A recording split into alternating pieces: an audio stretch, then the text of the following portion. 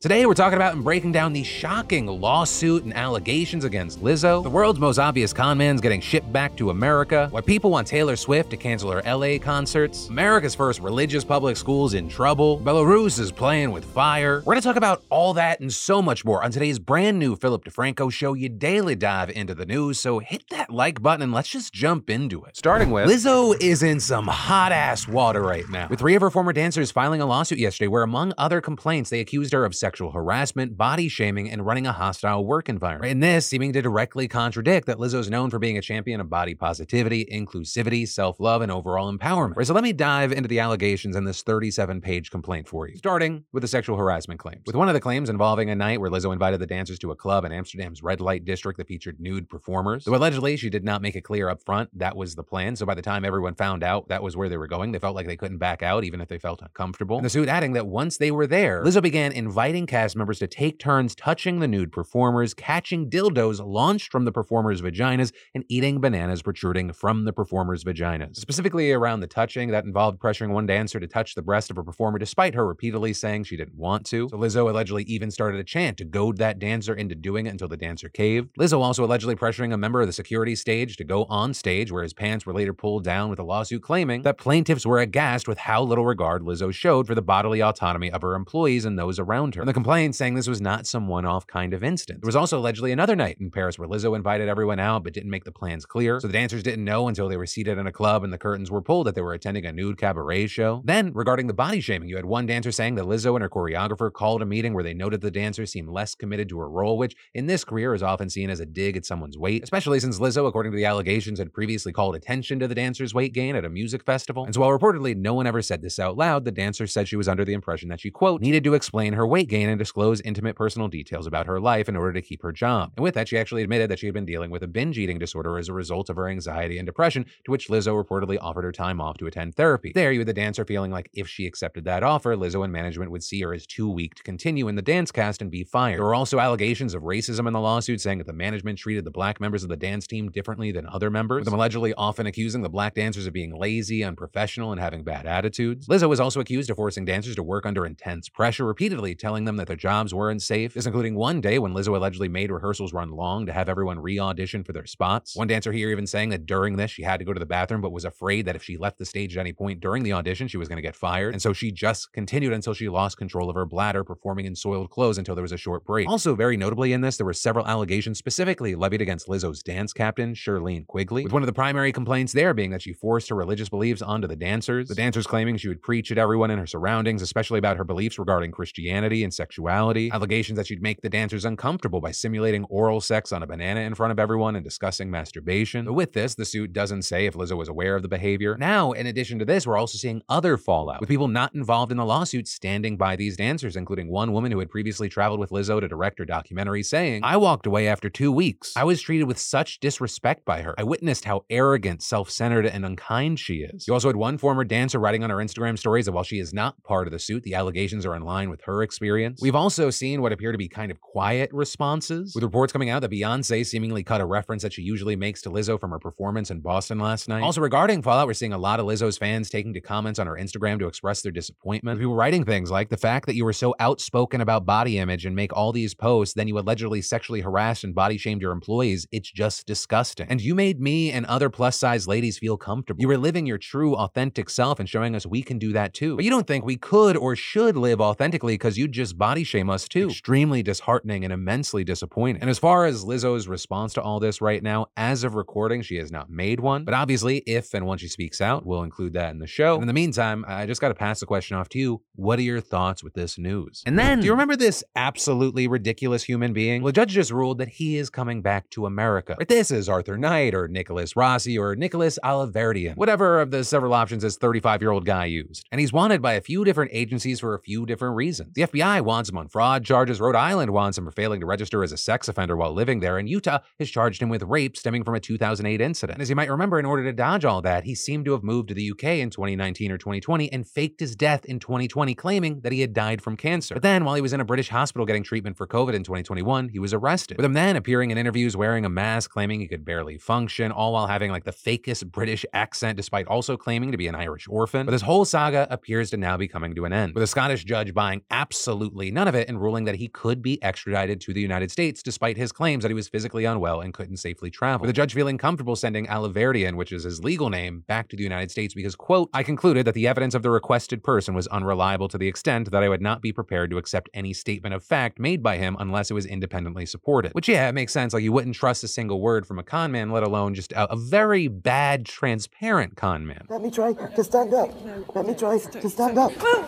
Exactly. And so things not looking great for him. Because not only is he going to have to deal with all those other legal troubles, he's probably facing even more charges because he fled and faked his own death. And then we've got a massive eviction crisis on our hands. And that is true generally, but also specifically today, we got to talk about Los Angeles. Because of course, during the pandemic, lawmakers gave tenants a number of protections to prevent them from being evicted, including delaying rent payments. But those protections have since expired, and yesterday officially marked the last day for tenants to pay back any rent that they owed landlords from March of 2020 through September of 2021. So if tenants didn't or don't pay the rent that they owe, they can now be evicted by their landlords. And so with that, you've had many government officials and advocates expressing concerns about this deadline, especially because this is hitting LA as it also faces a historic SAG-AFTRA and WGA strike. With LA Mayor Karen Bass even telling reporters, I'm very worried about the deadline. I'm concerned that we're going to have another spike in homelessness. Also adding on social media that her office is working to prepare resources for those affected. And again, all of that comes as homelessness has gotten even worse in LA over the last year. With a recent count from the Los Angeles Homeless Services Authority finding that homelessness increased by 9% in Los Angeles County and 10% in the city of Los Angeles over the last year. And even that is just a continuation of the broader trend, right? Since the 2015 estimation, homelessness has increased by 70% in the county and 80% in the city. And y'all, we really don't know how bad things are about to get, as there's already been an increase in eviction filings in LA County, and landlord advocates say that they plan on filing even more once the final debt protections end. And then Taylor Swift has found herself in the midst of an LA scandal. And that's because a number of California politicians do not want her to bring her Eras tour to Los Angeles, with dozens of elected officials signing a letter encouraging her to postpone her tour dates in support of an ongoing hotel workers strike in Southern California. Right, and this is Taylor's performing 6 shows at SoFi Stadium in LA starting tomorrow, going through Wednesday, August 9th, which if it still happens, I will see y'all Wednesday. But you know, those shows, it's not going to just be locals. It brings in people from all over, many of whom are going to be staying at hotels in the area. But this is Unite Here Local 11, a union representing thousands of hotel workers, is striking, with them demanding higher wages and better healthcare after contracts expired at over 60 hotels last month. And so in this letter, you had politicians saying to Taylor Swift, your show makes our region's hotels a lot of money. In Los Angeles, hotels are doubling and tripling what they charge because you're coming. The hotels are making more money than ever, but many workers cannot afford to live close to where they work. Some of them even sleep in their cars between shifts. Others are at risk of losing their homes. Speak now, stand with hotel workers, and postpone your concerts. And so for now, we'll have to wait to see if Taylor does anything there, though admittedly, of people saying it feels unlikely. But I mean, she's going to be performing for roughly 500,000 people during a run in Los Angeles, and she's become pretty notorious for not canceling shows. Though also at the same time, she's made headlines lately for supporting workers, most recently with her own workers giving $55 million in bonuses to people on her tour staff, truck drivers specifically getting $100,000 each. But for now, we'll have to wait and see. And then America's first religious public school is in trouble. And based off of the comments last time we talked about this, I think a lot of you are like, oh no, who could have seen this coming? Because just a few months ago, we talked about the Oklahoma statewide virtual charter school board just barely approving the nation's first ever religious school to be funded entirely by taxpayer dollars in a slim 3-2 vote, with that school being called St. Isidore of Seville Catholic Virtual School. And it's set to be run by the Roman Catholic Archdiocese of Oklahoma City and the Diocese of Tulsa, with it notably having religion as an integral part of its curriculum. And so after that vote, the school's approval was widely expected to set up a major constitutional battle over taxpayer dollars going to fund religious schools. And we are now officially seeing that come to fruition, with a group of parents, faith leaders, and education activists filing a lawsuit this week to block the opening of St. Isidore. And specifically, the group claiming that if the school is allowed to open, it could be discriminatory against LGBTQ+ students, students with disabilities, and students who are not Catholic. They're also claiming that the school violates both the state constitution and state law, which requires charter schools to be, quote, non-sectarian in their programs, admission policies, employment practices, and all other operations. And a really key thing is we also saw one of the faith leaders who signed onto the lawsuit arguing that the school will actually hurt religious liberty instead of helping it, saying creating a religious public charter school is not religious freedom. Our churches already have the religious freedom to start our own schools if we choose to do so, and parents already have the freedom to send their children to those religious schools. But when we entangle religious schools to the government, we endanger religious freedom for all of us. And so now that this game has officially begun, we're going to have to see how the lawsuit plays out. But what we do know is this is going to be a massively important legal test to determine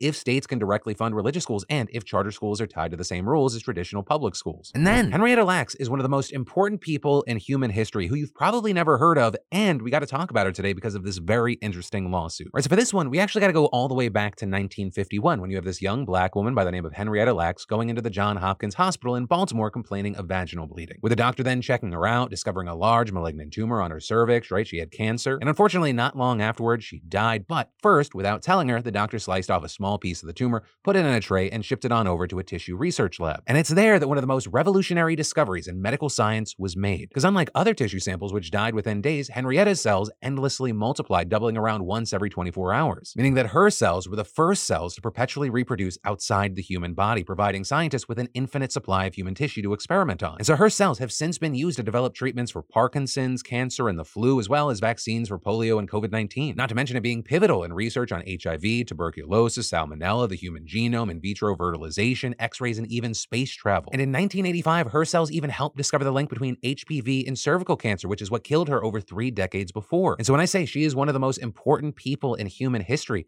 Henrietta's cell line has been cited in more than 110,000 scientific publications by researchers around the world. But while you had these scientists partying up with her miracle cells, Henrietta's family had no idea what had happened until 1973, according to a book on her life. And so that revelation sparked this massive debate about medical ethics and the ownership of genetic material, with Oprah Winfrey even eventually starring in a movie about Henrietta's life in 2017. And all of this bringing us to 2021, where we saw Henrietta's descendants suing a biotech company called Thermo Fisher Scientific, seeking compensation for the profits they reaped from her cell line, with them saying, Thermo Fisher Scientific's choice to continue selling Lax's cells in spite of the cell line's origin and the concrete harms it inflicts on the Lax family can only be understood as a choice to embrace a legacy of racial injustice embedded in the U.S. research and medical systems. Now with that, the company fired back saying the statute of limitations had expired, so the lawsuit was too late. But the family argued that because the company still profits from Henrietta's cell line today, they deserve a cut. And all of that bringing us to yesterday, which actually would have been Lax's 103rd birthday, with both sides reportedly coming to a settlement, though the terms of which are confidential. Though it does feel like we can assume they got a payout of some kind, we just don't know the amount. Though a key thing there is that one of the family's lawyers also suggested at a news conference that similar lawsuits would soon follow, and those presumably against other companies. And then, have you ever been on the hunt for a new doctor and you ask literally everyone you know for their recommendation? I mean, like a good doctor, one who actually gets you, listens to you, makes you feel super comfortable, and doesn't take 6 months to get an appointment with. And finally, after weeks of searching, you find the one. Or we know this feeling, and so you call and they have an appointment available. Score. But then, fun times, the receptionist tells you this perfect doctor doesn't take your insurance. Well, thanks to the fantastic partner and sponsor of today's show, ZocDoc, you can stop what you've been doing and just download the free app millions of others are using to find and book amazing doctors who are right for you and take your insurance. We're talking about booking appointments with thousands of top-rated, patient-reviewed doctors and specialists. And you can filter specifically for ones who take your insurance, are located near you, and treat almost any condition that you're searching for. And y'all, the average wait time to see a doctor booked on ZocDoc is between 24 to 72 hours. So sometimes you score same-day appointments with doctors verified by actual real patients and not bots. Plus, the app is so easy to use, and it's not just about finding your general practitioner. You can find specialists too. So just go to ZocDoc.com/Phil and download the ZocDoc app for free. Then just find and book a top-rated doctor today. That's ZocDoc.com/Phil. ZocDoc.com/Phil. And then, in huge international news, Belarus is playing with fire right now. There being reports that it's stationing Wagner near the Polish border, that President Lukashenko is holding them back from invading, and now new evidence that helicopters have crossed the border. Now with that, it's unclear why those choppers crossed, and initially Poland actually denied that there was an incursion that had taken place, but after looking at more data, they confirmed that Belarus was violating its airspace and managed to almost avoid detection by flying super low, which is below most radar cover. Now for its part, Belarus claims that Poland is just making the entire thing up at the behest of its masters and using it to justify a buildup of troops along the border. But considering Lukashenko's other recent comments about Poland, that's hard to believe. For example, when talking about the Wagner troops along the border, Lukashenko said that the Poles should pray that we're holding on to the Wagner fighters and providing for them, saying otherwise, without us, they would have seeped through and smashed up Rzeszów and Warsaw in no small way. So they shouldn't reproach me, they should say thank you. And that comment's almost the exact copy of a so-called joke that he made to Putin a few days ago about Wagner marching to Warsaw. Right? While no country would appreciate these so-called jokes coming from their neighbors, it's even worse considering the history of Belarus, Russia, and Poland. Because for centuries, Poland was forcibly under Russian rule. And even when it did manage to achieve short bursts of independence, Russia would take it away and make it a kind of a puppet state like after World War II. So the animosity in Poland towards Russian aggression is extremely high, making it easy to understand why they've sent more troops to the border with Belarus, a de facto Russian puppet state that was essentially Russia until very recently. And what makes all of this especially crazy is that attacking Poland is a literal death wish. Right beyond Poland itself, having a sizable military that it drills constantly for a potential attack. Poland is part of NATO with NATO troops stationed there. So attacking Poland would be the same as attacking the United States, the United Kingdom, Germany, Turkey, and a ton of other countries. But also, who knows, maybe Lukashenko does have a death wish. Or maybe he doesn't actually have that much control over Wagner as he claims, and they're just acting super recklessly, and he's trying to seem strong. And then, like many of the people inside of her, America right now has a credit problem. And that's because Fitch Ratings just downgraded the US credit rating. Right? This is huge news because Fitch Ratings is one of 3 major credit rating firms along with Moody's and S&P Global Ratings. With Fitch yesterday dropping the US government's credit rating from a perfect AAA to AA+.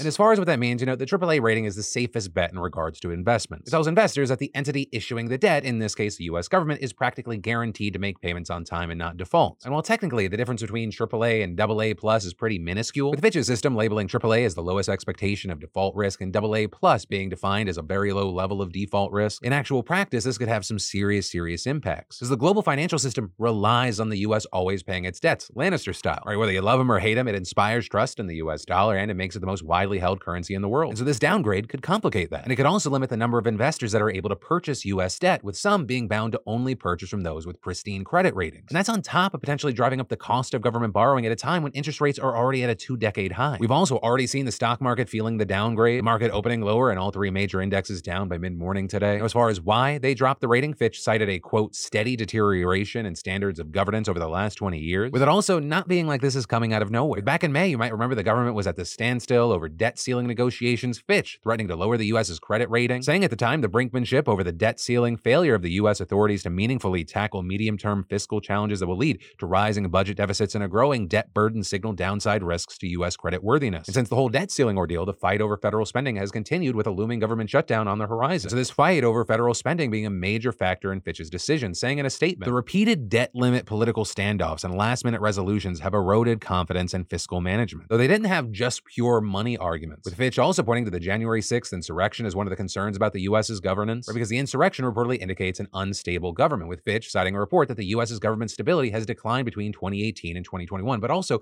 pointing to an improvement since Biden took office. Which actually, speaking of Biden and his administration, they're vehemently against Fitch's downgrade, claiming that they made a decision that was arbitrary and made based on outdated data. Treasury Secretary Janet Yellen also saying in a statement, Fitch's decision does not change what Americans, investors, and people all around the world already know, that Treasury securities remain the world's preeminent safe and liquid asset, and that the American economy is fundamentally strong. Though also, for the sake of context, it is important to know this is not the first time that the US has taken a hit to its credit rating. Because back in 2011, amid a different battle over the government's debt, the S&P was actually the first to remove the US's AAA rating. And according to the Government Accountability Office, that budget battle led to the US Treasury's borrowing cost to jump by over $1 billion. But for now, we just kind of need to keep our eyes on this, see if Fitch's rating is the only one that changes, right? Is Moody's next, or are they going to stay firm? And, all of this made even more interesting by the fact that, like, in the same 24-hour period, we're seeing Bank of America joining a bunch of other banks now saying the US is actually not headed towards a recession, and specifically citing persistent US GDP growth, the near record low unemployment rate, and cooling inflation and wage growth. Though notably, they said that the economy is not entirely out of the woods yet, and a mild recession remains our second most likely outcome. But hey, while we wait to see if there are further fallouts and further developments, let me know your thoughts on this one. And then, so yes,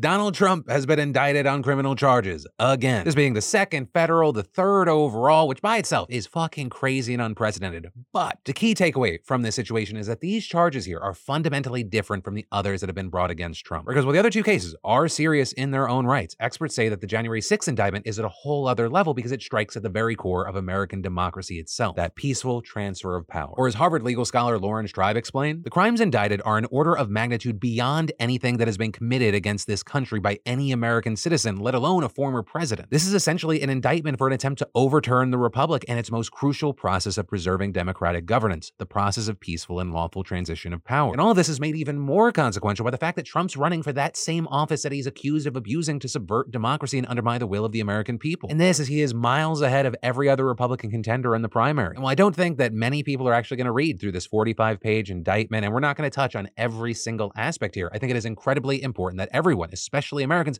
understand these charges. The links to resources are in the description, but I'm going to make it consumable here. The indictment charges Trump with 4 separate counts. 1 count each of conspiracy to obstruct and obstructing an official proceeding, which very notably are the same charges being brought against many of the Jan 6 defendants, as well as 2 additional counts of conspiracy to defraud the United States and conspiracy to violate the right to vote, with much of the allegations resting on the central claim that Trump knew his election lies were just that, lies. But despite that, he kept spreading them anyway, with the indictment stating, despite having lost, the defendant was determined to remain in power. So for more than 2 months following Election Day, the defendant spread lies that there had been outcome determinative fraud in the election and that he had actually won. These claims were false, and the defendant knew that they were false. And adding, in fact, the defendant was notified repeatedly that his claims were untrue, often by the people on whom he relied for candid advice on important matters, and who were best positioned to know the facts, and he deliberately disregarded the truth. And the prosecutors going on to list numerous people around Trump telling him his claims claims were false. And those including Vice President Mike Pence, top Justice Department officials and security officials, senior White House attorneys and campaign staff, key state legislators and officials, and eventually state and federal courts. And very importantly, the indictment specifically gives multiple examples of Trump being explicitly told his claims were false, but then he still spread the lies anyway. And while many of those instances were actually ones we already knew about if you looked at the evidence presented by the Jan 6 committee, there were also some juicy new tidbits that illustrate how Trump acted corruptly. Like one scene, for example, from January 1st, 2021, where Pence once again fought Trump's repeated urging to overturn the election in Congress on January 6th, prompting Trump to allegedly tell his vice president, "You're too honest." Additionally, the indictment also details an instance where Trump spread false claims in Georgia about a voting machine company, and that despite the fact that when he had discussed the claims with advisors in private, he conceded they were unsupported and that the person who had initially made the claims in a lawsuit sounded crazy. And that's very important because it undermines what experts have said is basically Trump's only legal defense here. His claim that he genuinely didn't understand the claims he was spreading were false or believed he knew better, which is something his lawyers have already signaled they're going to argue. But also beyond that, one of the most significant aspects of this indictment is that while prosecutors emphasize that Trump was at the center of all this, they also make it clear that he did not act alone, with it also listing 6 co-conspirators who Trump enlisted to assist him in his criminal efforts to overturn the legitimate results of the 2020 presidential election and retain power. And while those people weren't named in the indictment, reporters have been able to figure out who they were from quotes, descriptions, and other contexts, with it now being widely reported that the co-conspirators are Trump lawyers Rudy Giuliani, John Eastman, and Sidney Powell, as well as former Justice Department official Jeffrey Clark and Trump-aligned attorney Kenneth Chesebro, with there as of now not being really solid guesses for the identity of the 6th co-conspirator, with them being described as a political consultant, which really could refer to a number of different people. As of recording, only Eastman's attorney has confirmed that he is one of the co-conspirators. The representatives for some of the other assumed conspirators have implied that our assumptions are correct. And specifically here, the indictment outlines 5 methods through which Trump and his co-conspirators sought to impair, obstruct, and defeat the federal government function through dishonesty, fraud, and deceit. The first is by using knowingly false claims of election fraud to convince state legislators and other election officials to change electoral votes from Biden to Trump, with the prosecutors alleging that Trump pushed officials in certain states to ignore the popular vote, disenfranchise millions of voters, dismiss legitimate electors, and ultimately cause the ascertainment of and voting by illegitimate electors. They also go on to cite the recruitment of fake electors, attempts to use the Justice Department to bolster their false claims, and advance the defendant's fraudulent elector plan, as well as pressuring Pence to delay the certification of the election or rejected legitimate electors. And when all that failed, Trump and his co-conspirators repeated knowingly false claims of election fraud to gathered supporters, falsely told them that the vice president had the authority to and might alter the election results, and